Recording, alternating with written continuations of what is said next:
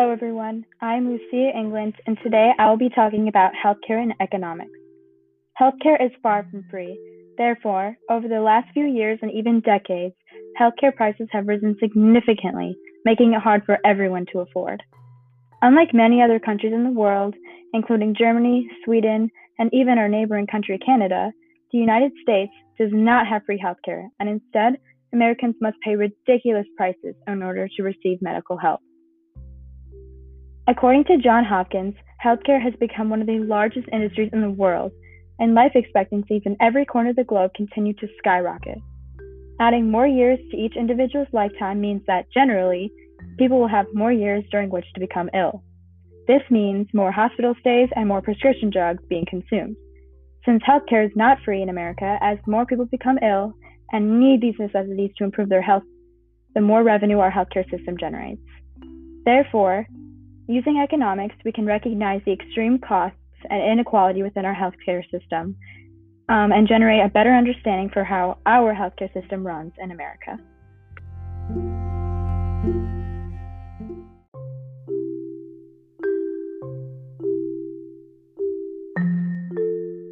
What caused the increased prices of healthcare in America? Now, how have prices skyrocketed all of a sudden, you might think? Well, the answer is for two reasons. Number one, government policy, and number two, lifestyle changes. The United States relies on company-sponsored private health insurance. Therefore, the government created programs like Medicare and Medicaid to help those without insurance. However, these programs spurred demand for healthcare services, which then gave providers the ability to raise their prices. For example, a study in health affairs co-authored by Princeton University health economist Hugh Reinhardt found that Americans use the same amount of healthcare as residents of other nations. They just pay more for them. For example, U.S. hospital prices are 60% higher than those in Europe, and it is proved that the government efforts to reform healthcare and cut costs simply raise them instead. As the healthcare system expanded and the government programs like Medicaid and Medicare expanded to more people and gave them more freedom to seek medical help, it only increased the demand for healthcare services. Therefore, as the demand increases, the suppliers raise their prices in hopes to generate more profit. Using the ideas of economics, we can recognize the presence of supply and demand in the healthcare system. Additionally, healthcare costs have risen as a result of increasing preventable diseases. In America, the four main causes of death include heart disease, cancer, chronic obstructive pulmonary disorder, and stroke. Chronic health conditions cause most of the deaths, and the diseases can cost more than $5,000 per person to treat. The average cost of treating diabetes, for example, is $9,601 per person.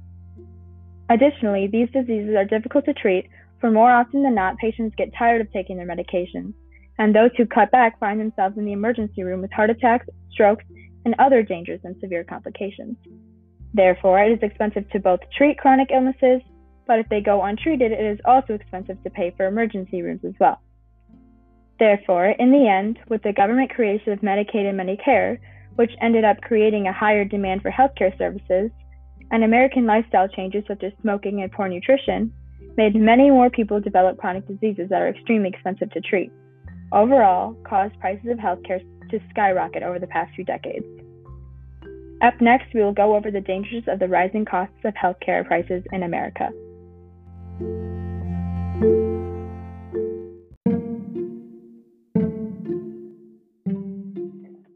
Now, before we move on to our next topic of the dangers of the rising costs within our healthcare system, if you have any other interests surrounding podcasts that have to do with economics, tune in to Anne Marie Murphy's podcast where she talks about how restaurants have suffered during the pandemic.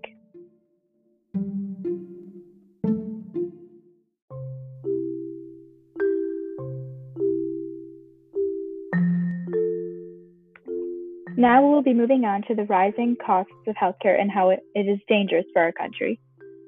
Over the past few decades, healthcare costs have risen significantly faster than the average annual income, meaning that over time, healthcare costs have begun to become more and more difficult to pay for every individual. In 2018, the U.S. healthcare costs were $3.6 trillion. That makes healthcare one of the country's largest industries. It equals 17.7% of gross domestic product, or GDP, and in comparison, healthcare costs $27.2 billion in 1960, which is 5% of its GDP. That translates to an annual healthcare cost of $11,172 per person in 2018 versus just $147 per person in 1960. Because healthcare prices have skyrocketed, many Americans have become bankrupt trying to pay off their medical bills. A 2018 study found that medical expenses pushed 7 million people below the federal poverty line.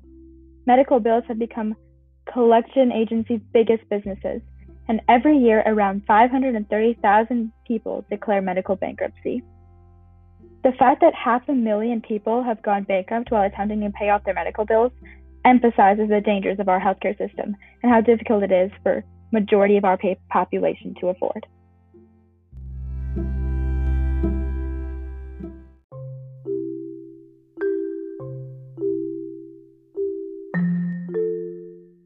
Now we will be talking about how our healthcare system is affected by wealth. Money equals quality healthcare equals longer life. Alvin Powell, a former NFL player who has dedicated his life to speaking out about the dangers of drug and substance abuse, believes this statement accurately summarizes the healthcare system in America. Witnessing and hearing people's stories firsthand, he is aware of some of the difficult things that citizens of America face when trying to seek medical help. Powell states that if you are looking to identify inequality, you don't have to go far or even travel to a third world country. Instead, you can just look at the healthcare system in the United States. In his article, he interviews Catherine Baker, who says in quotes, "Insurance is not just supposed to get you access to care. It is supposed to keep you from getting evicted from your apartment because you paid your hospital bill instead of your rent." So many Americans living in poverty struggle to keep up with the prices of healthcare systems, affecting their everyday lives as well. Not only can people not afford their medical bills, but in turn, they begin to sacrifice things like groceries and rent in order to afford their medical care. Evaluating the situation using economics, we can recognize the opportunity costs when it comes to paying bills and the things that people have to give up in return. Additionally, in 2021, there will be roughly 30 million Americans living without healthcare insurance because they are unable to afford it. This number has been increasing since 2016 and is not predicted to decrease anytime soon. This means that over time, as healthcare services become more expensive, consumers are unable to afford them, forcing them to become uninsured. Up next, we will talk about the controversial idea of whether or not healthcare should be a right or a privilege. But first, we will take a short break.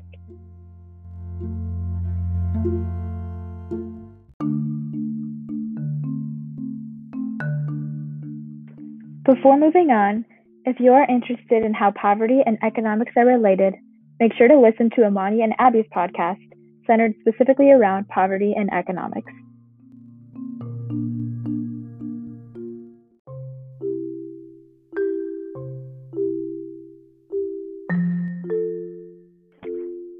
Is healthcare a right or a privilege? We will also be talking about ideas on universal healthcare. In the United States, it is safe to say that healthcare is a privilege. Affording healthcare is not something that everyone can pay for, making it exclusive to only those who can and making it a burden for those who cannot. However, no matter what changes are made in our healthcare system, there will always be consequences.